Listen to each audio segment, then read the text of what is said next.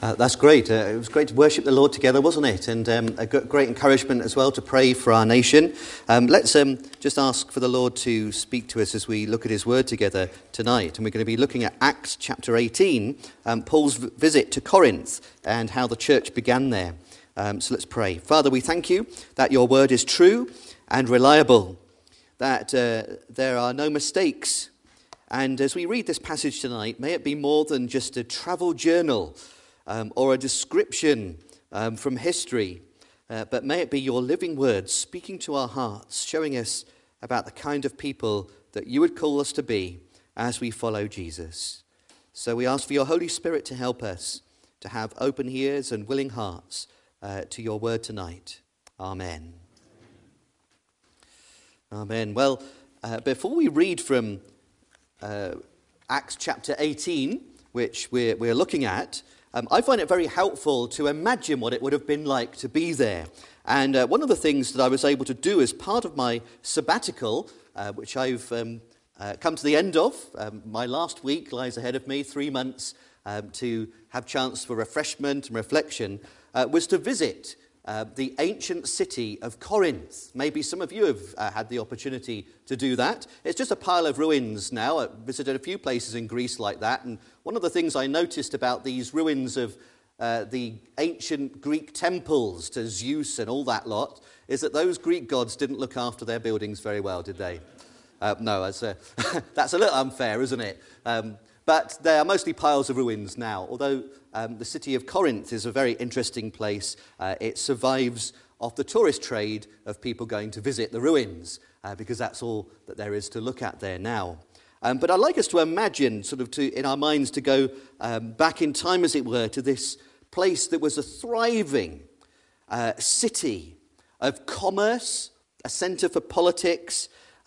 Between these two pieces of sea, there was a tiny stretch of land in Greece, no more than 5 miles long at the most, and this flat isthmus of land is where Corinth was built. And in order to transport goods from one sea to the other, they didn't like to go around the bottom of Greece. Apparently it could be as dangerous as trying to sail around the Cape of Good Hope or whatever. What they would do is they would unload the ships and then carry the goods across to the other side, a couple of miles, and they would take the ship as well. And they would carry the ship, put it back in, reload it, and off they go. Much better, they thought, than trying to go. Anyway, it made Corinth a place that was a real centre for commerce, and it was the marketplace of Greece. But it was also more than a great commercial centre. It was the home of the Isthmian Games, and Corinth was also a city of great reputation for debauchery and immoral living. In fact, the word Corinthian came into the English language to describe people who are noisy and boisterous. And in Greece, if a Corinthian was ever shown on stage, portrayed in a play or something like that, they would always be shown as someone who was drunk. So that was the Corinthian for you. Not only that, but up on the hillside, there's a great hillside, Acrocorinth it's called now, and there's this enormous fortress with layers of fortressed walls, and on the top of that mountain was a temple to Aphrodite. 1,000 prostitutes who were part of that religious process would come down to the city every day, every evening. And people would waste their money on this religious guise for lust and so on. In fact, it was said not every man can afford a journey to Corinth because it was considered that you would spend all your money there. And this is the place where Paul went. To a place where there were thousands of prostitutes, great drunkenness and immorality. In fact, when he writes a little bit later to the Corinthians, he says this: "Do you not know that the unrighteous will not inherit the kingdom of God? Don't be deceived," he says. "Neither the immoral, nor idolaters, nor adulterers, or homosexuals, or thieves, or the greedy, or drunks, or revilers, or robbers will inherit the kingdom of God. And then, the best bit of all, he says, and such were some of you. You've been changed. You're different now to that city around you. And it had, as I've mentioned, these two harbours. It was an immoral place. It had already been rebuilt once by Julius Caesar, having been destroyed previously by the Romans. And it was from here that Paul wrote of what he found. He knew people from all over the empire were there. It was a strategic place to spread the gospel from, but a strategic place for people who needed the Lord. And when I think of Corinth, I think Britain is becoming more like Corinth in so many ways, with a number of idols, with the approach to morality, with the problems of binge drinking. It was no different to 2,000 years ago. So let's see, how did Paul plant a church in that place? And maybe we can learn from it. Acts chapter 18. Paul left Athens and went to Corinth. There he met a Jew named Aquila, a native of Pontus, who had recently come from Italy with his wife Priscilla, because Claudius had ordered all the Jews to leave Rome. Paul went to see them, and because he was a tent maker as they were, he stayed and worked with them. Every Sabbath he reasoned in the synagogue, trying to persuade Jews and Greeks. When Silas and Timothy came from Macedonia, Paul devoted himself exclusively to preaching, testifying to the Jews that Jesus was the Christ. But when the Jews opposed Paul and became abusive, he shook out his clothes in protest and said to them, "Your blood be on your own heads. I am clear of my responsibility. From now on I will go to the Gentiles." Then Paul left the synagogue and went next door to the house of Titius Justus, a worshipper of God. Crispus, the synagogue ruler, and his entire household believed in the Lord, and many of the Corinthians who heard him believed and were baptized. One night, the Lord spoke to Paul in a vision. "Do not be afraid, keep on speaking. Do not be silent, for I am with you, and no one is going to attack and harm you, because I have many people in this city." So Paul stayed for 1.5 years, teaching them the word of God. While Gallio was proconsul of Achaia, the Jews made a united attack on Paul and brought him into court. This man they charged as persuading the people to worship God in ways contrary to the law.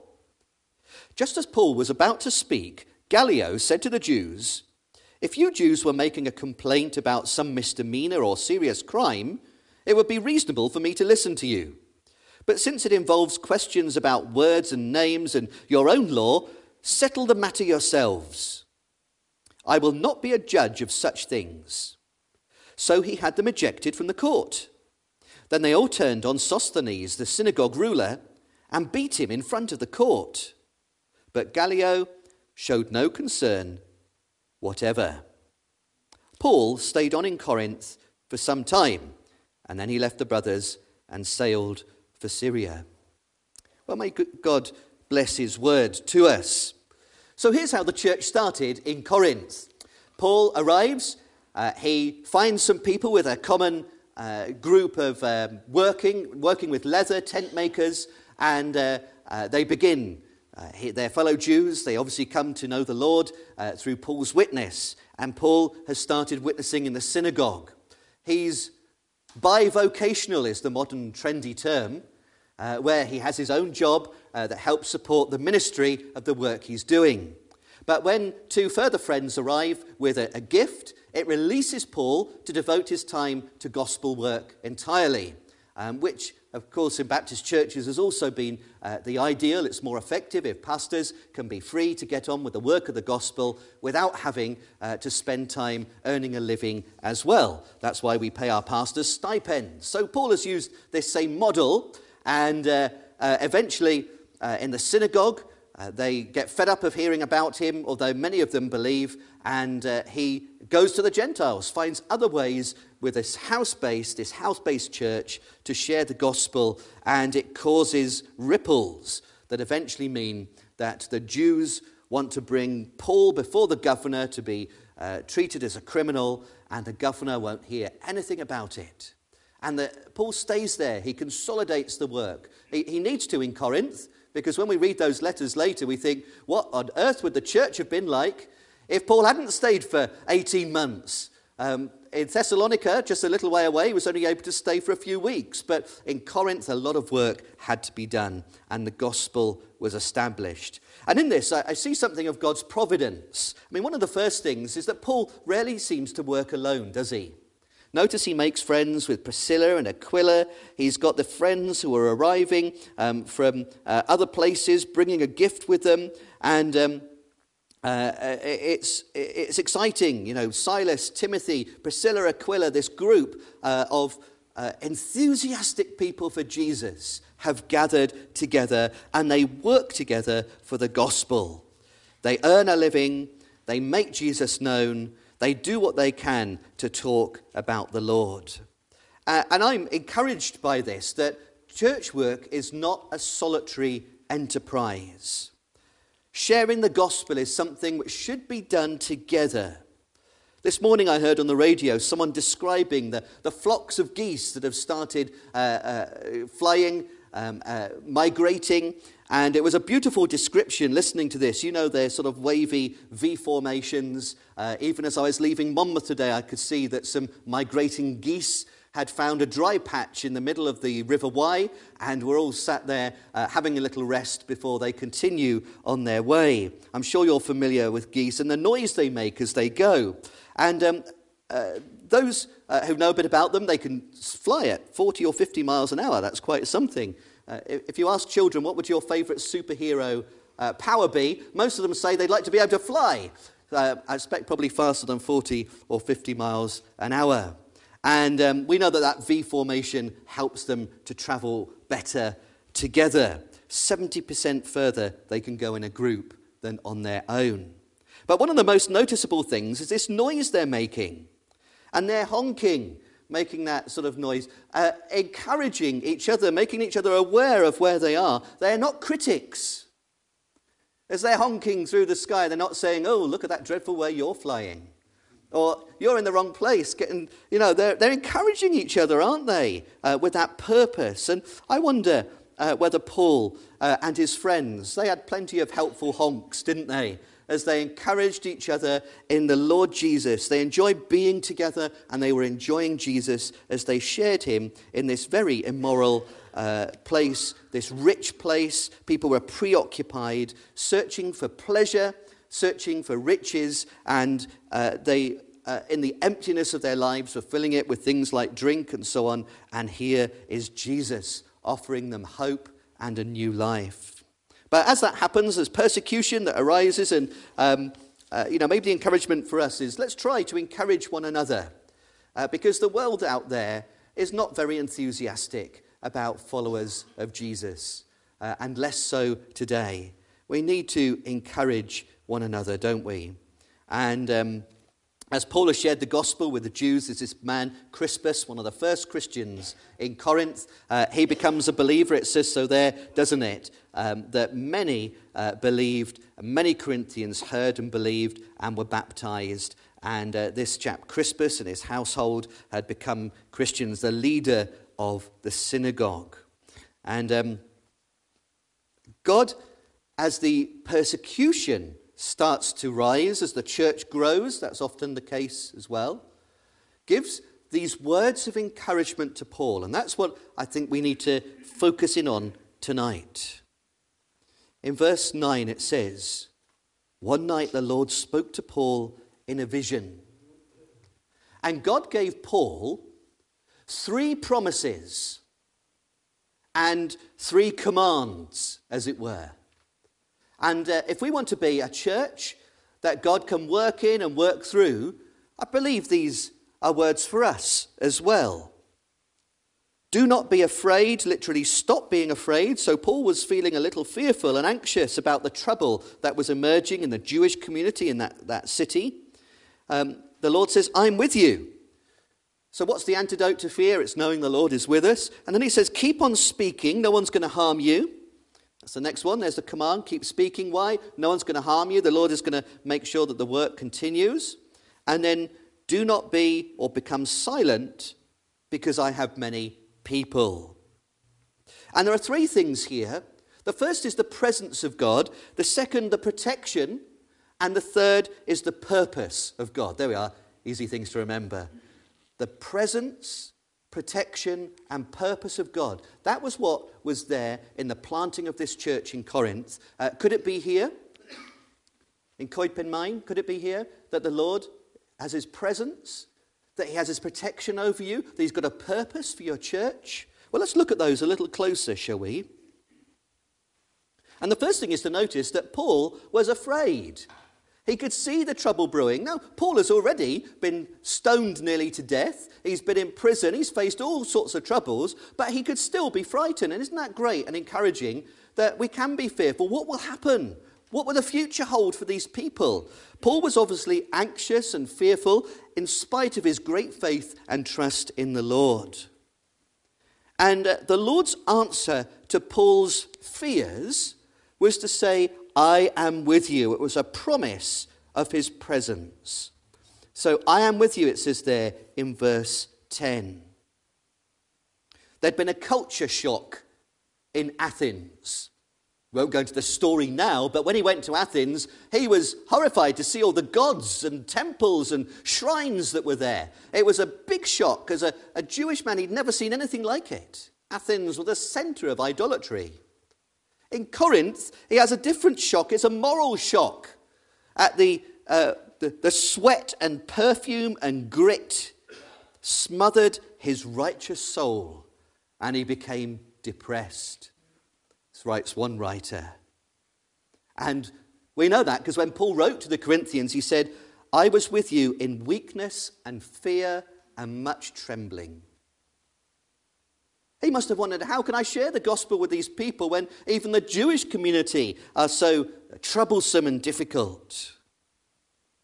And God promises, I am with you. His presence is to be with Paul in his work for the gospel. It's not a blanket promise. And sometimes we use the promise of God's presence. Have you ever prayed that or heard people say that? Oh, God is with you. God isn't with you in everything. He doesn't approve of everything we do. But God's promise was to be with Paul in his fears about the sharing of the gospel and living for Jesus in that place. And his promise is for you. If you're going to stand up for Jesus and live for him and be a witness and a shining light together, God's promise is, I am with you. Jesus said that as he went back to the throne in heaven. He said, I am with you always to the end of the age. But it was a promise made when he'd commanded them to share the gospel, make disciples of all nations. Jesus' promise means that he cares about us, that Jesus is going to be with his people as they face the world, that he's sympathetic, that he's going to work with us. And one of the great things about being a Christian that cults and other religions don't have is that Jesus actually lives in our hearts. He lives within us. So when we're living for him, when we're facing a crisis or a problem or working out what the future might hold for us, Jesus is doing that with us. Isn't that great? He's doing that through us and in our hearts. So it's a really great thing. If you're fearful or anxious, God says to you, I am with you. He comes to calm us, to give us the peace to face what the future holds. You know, the preacher Campbell Morgan, in earlier times, he said, that as a young preacher, he used to visit 2 elderly women every week and read the Bible to them. And one evening, when he'd finished reading the end of Matthew's Gospel, where Jesus says, and look, I'm with you to the end of the age, he closed his Bible and he said, isn't that a wonderful promise? And the ladies turned to him and said, young man, it's not a promise, it's a certainty. I go, yeah, you see, there was a certainty, and God was giving this reassurance to Paul to say that he got plans for the city, but Paul, you, don't be anxious. I know that you may be facing real threats here of persecution, but I am with you. I'm going to be with you in it. So that was the first thing.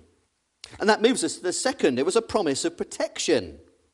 Now, this is perhaps more interesting, where the Lord says, in a sense, keep on speaking, do not be silent, I'm with you. No one is going to attack and harm you.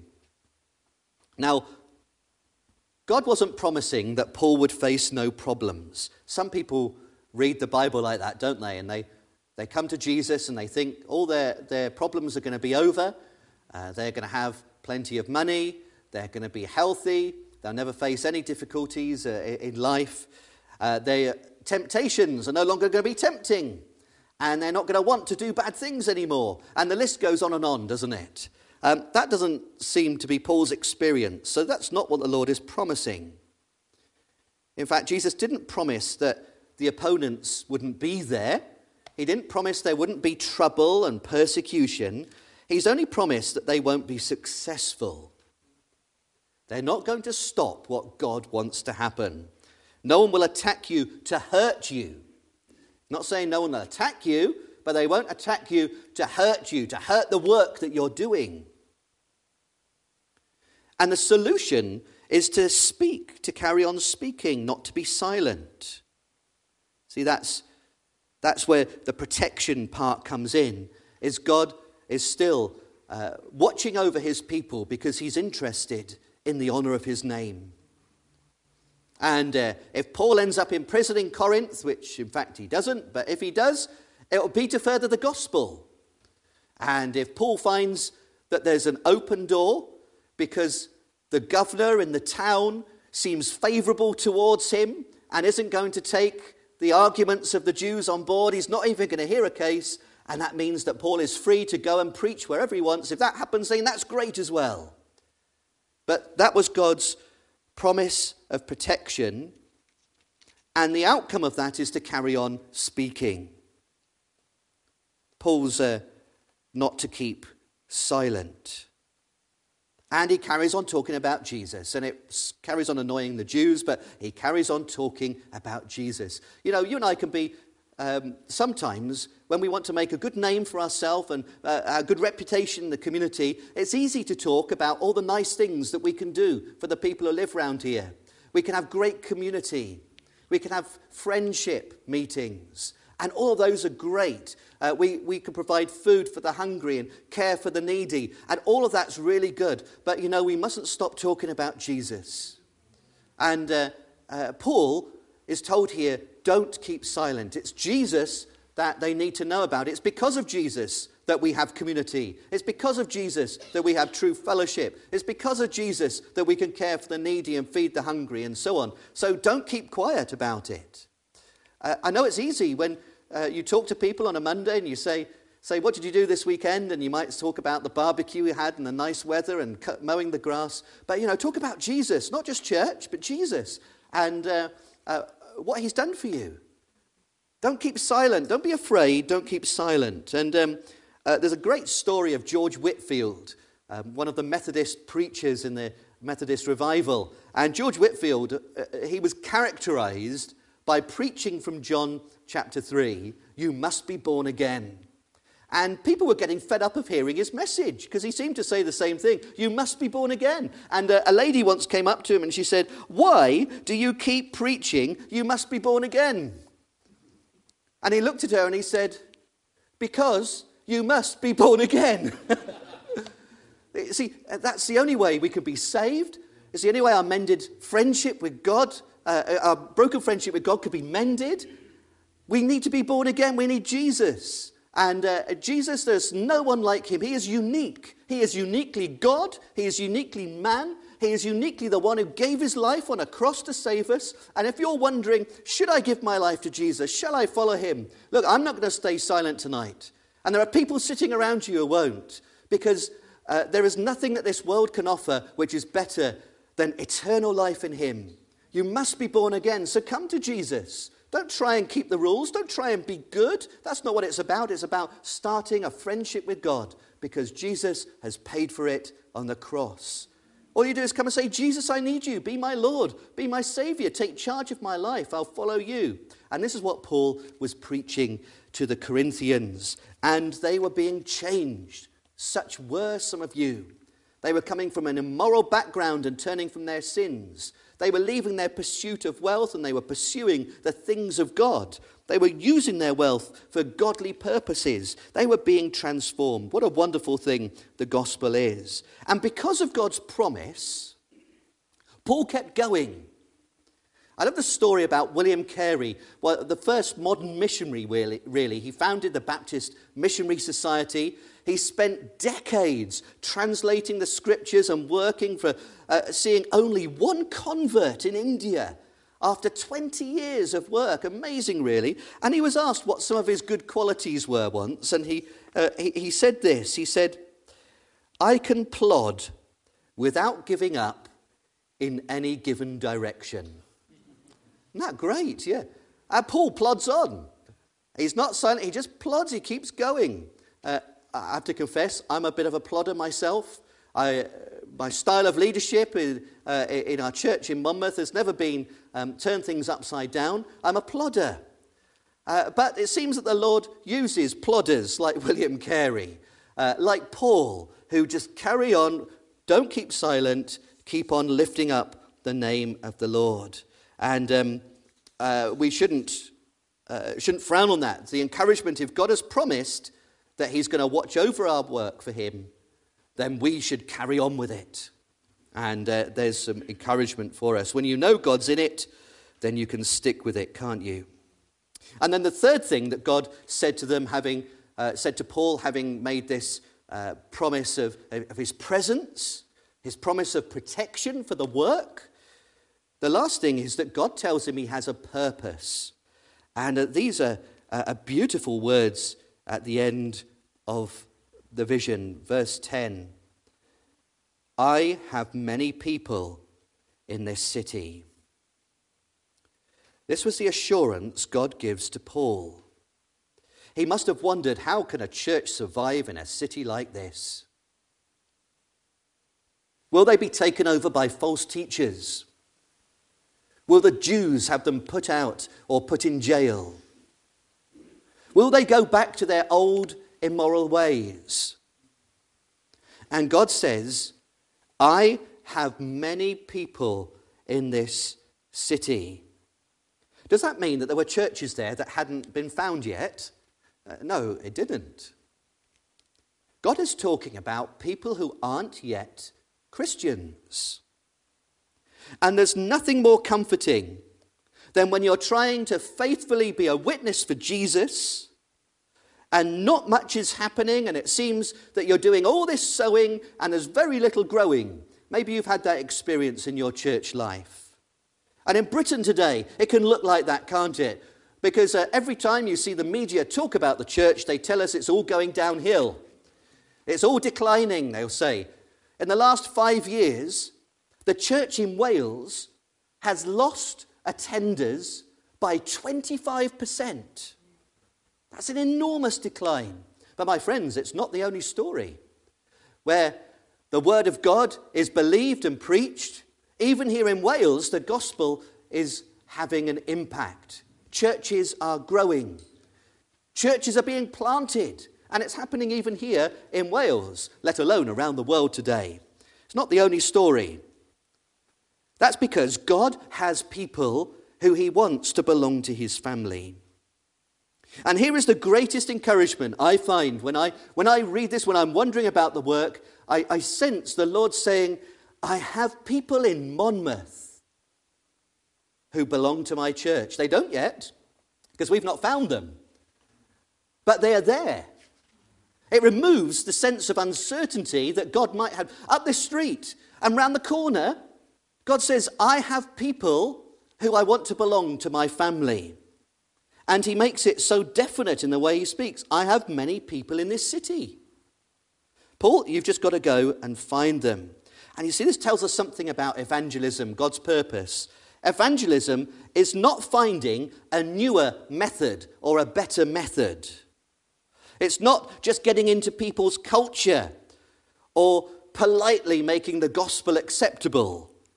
Evangelism is proclaiming the truth.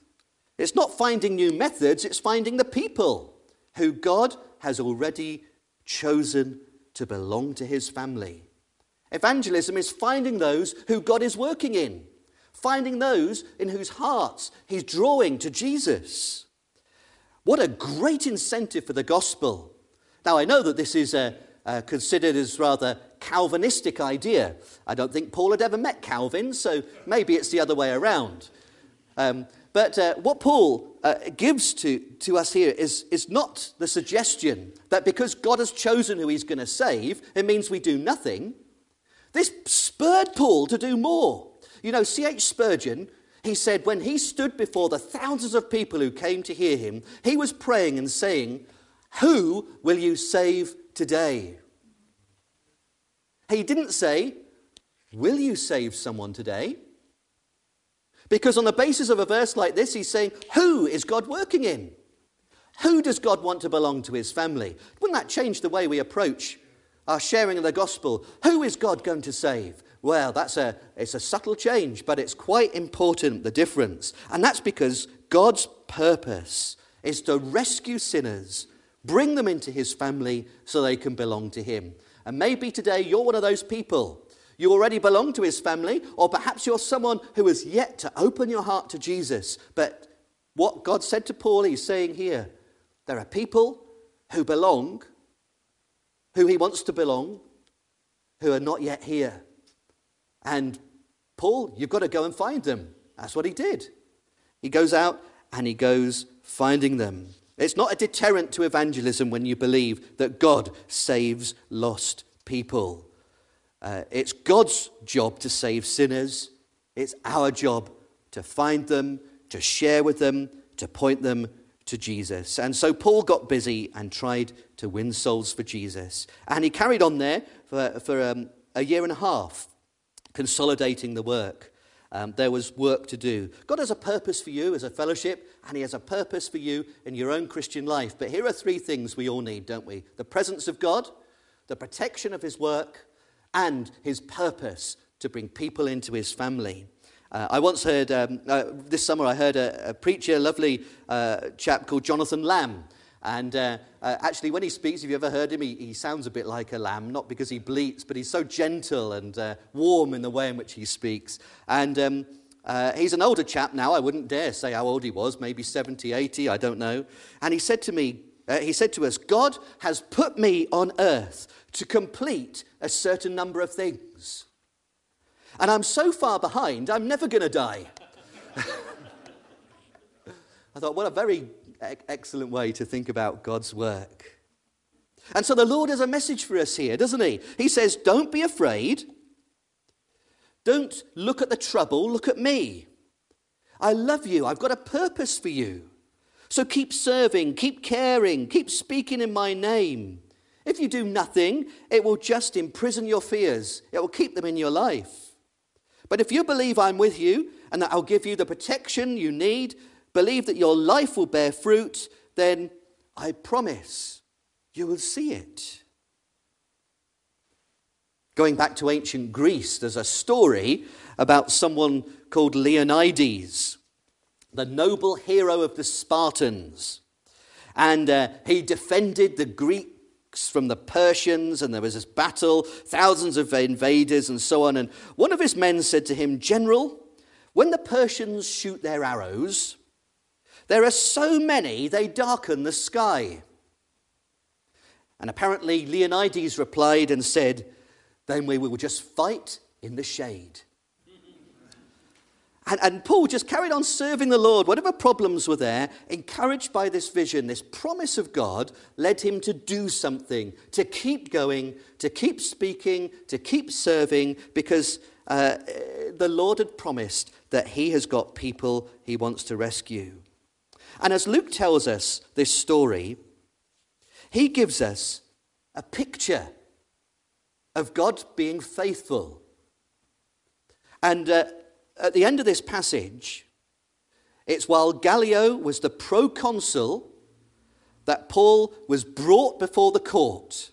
And if you visit ancient Corinth, you can see this bema, this raised platform in the middle of the agora, the market. You've got shops down one side, shops down the other, and the ruins of an old temple to Zeus or something. And there in the middle is this bema, this platform that the proconsul would sit at, and there would be seats around it. And Paul was dragged before this, and Gallio is an example of God keeping his promise. Because before Paul can even speak, Gallio says, "I'm not interested. Now, the significance of this is that the official state, the governors, the rulers, the authorities were basically saying, you've got a free hand to talk about Jesus. If it had gone the other way and Paul had been prosecuted, it could have hindered the spread of the gospel considerably. But what the state does here is it does two things which demonstrate the faithfulness of God. Gallio apparently was a lovely chap. Again, another mild, gentle person. Let me just read what some of the early writers write about him. Not in the Bible, these are historians. It says, even those who love my brother Gallio to the utmost of their power don't love him enough, because he was such a nice person. No one was ever as charming to one person as Gallio is to all. So here we have a kind, charming, appealing governor of this region, and he can see right through the Jews' stirrings. And Gallio demonstrates two really important things that Baptists especially have thought important historically. The first, when it comes to church and state relations, the first is that Paul is not accused of doing anything wrong when he preaches the gospel. And the state should allow the freedom to share the gospel. That's one of the first things that is recognized. But the second is this. He says that it's not his job to make decisions about what people believe. That's what Gallio, 2,000 years ago as a Roman governor, says in his area, is that it's not the government's job to tell people what to believe. Now, that doesn't happen across the Roman Empire, and increasingly today, we see places where the government still is wanting to tell us what we should believe about things. When they do that, there'll be people, Christians, that have to stand up and say, you have gone beyond your remit. You've infringed the government's rights, which are not to impinge on conscience. We should be free to make our own decisions about faith and so on. And here we have this precedent set in Scripture. But what it's showing is that God's promise is kept. God had promised Paul his presence and his protection and his purpose. And so here God has overseen the events, and as a result of it, Gallio then shows his bad side as he pays no attention to the beating up of the person who's caused the trouble in the first place, Sosthenes and the Jews and so on in the synagogue. But something else happens as a result of that. You see, these Jews have overstepped the mark in their persecution. Sosthenes is now the newly elected ruler of the synagogue, because what happened? Crispus, who was the synagogue ruler before, he's just become a Christian with all his household, so he's been turfed out, and they've got this brand new leader of the synagogue, Sosthenes. He's a good chap, they say, he's very nice, he'll help us, perhaps he'll do something to stop the spread of this Christian stuff. And Sosthenes, at the end of it, he's unsuccessful in his bid to get Paul put in prison, and so he's turned against, he gets beaten up, and in 1 Corinthians chapter 1, verse 1, Paul writes to the Corinthian church, Paul, an apostle of Jesus through the will of God, and Sosthenes, our brother. Did they go too far? Often when persecutors go too far, the people they persecute end up turning. Somewhere after all of this, Sosthenes has joined the church too and become a follower of Jesus. There's that last bit. God had a purpose. Who is one of the people who God had in that city? It was Sosthenes. He wanted Sosthenes. And Sosthenes at the moment is the forefront of being against Paul. And we're not told his story. But within weeks, months, years, he has become a follower of Jesus too. So God's promise is kept. Here's this lovely picture. As Paul is in the midst of trouble, God is there with his presence, with his protection, and his purpose. And this story is here to encourage us. We won't face the same problems. We're not going to be brought before the Bema seat in ancient Corinth, but we may face challenges, mightn't we? So, because God is with us, because he's got a purpose, and because he's promised his protection, will we live for him? Will we speak day by day? Well, I pray that God will bless his word to us this evening. And I hope it will encourage you in your service for the Lord to serve him together. And I also pray that if you're not yet a follower of Jesus, would you give your heart to him today? Why go to all this trouble otherwise? We don't need social clubs in Wales. We need churches that are alive with enthusiasm for Jesus to share him with a needy world. Will you join that? Be a part of something that will last forever, make a difference forever. That's what Paul said, and he wouldn't keep quiet about it. But I ought to be quiet now as our time has gone. So should we just pray together for a moment?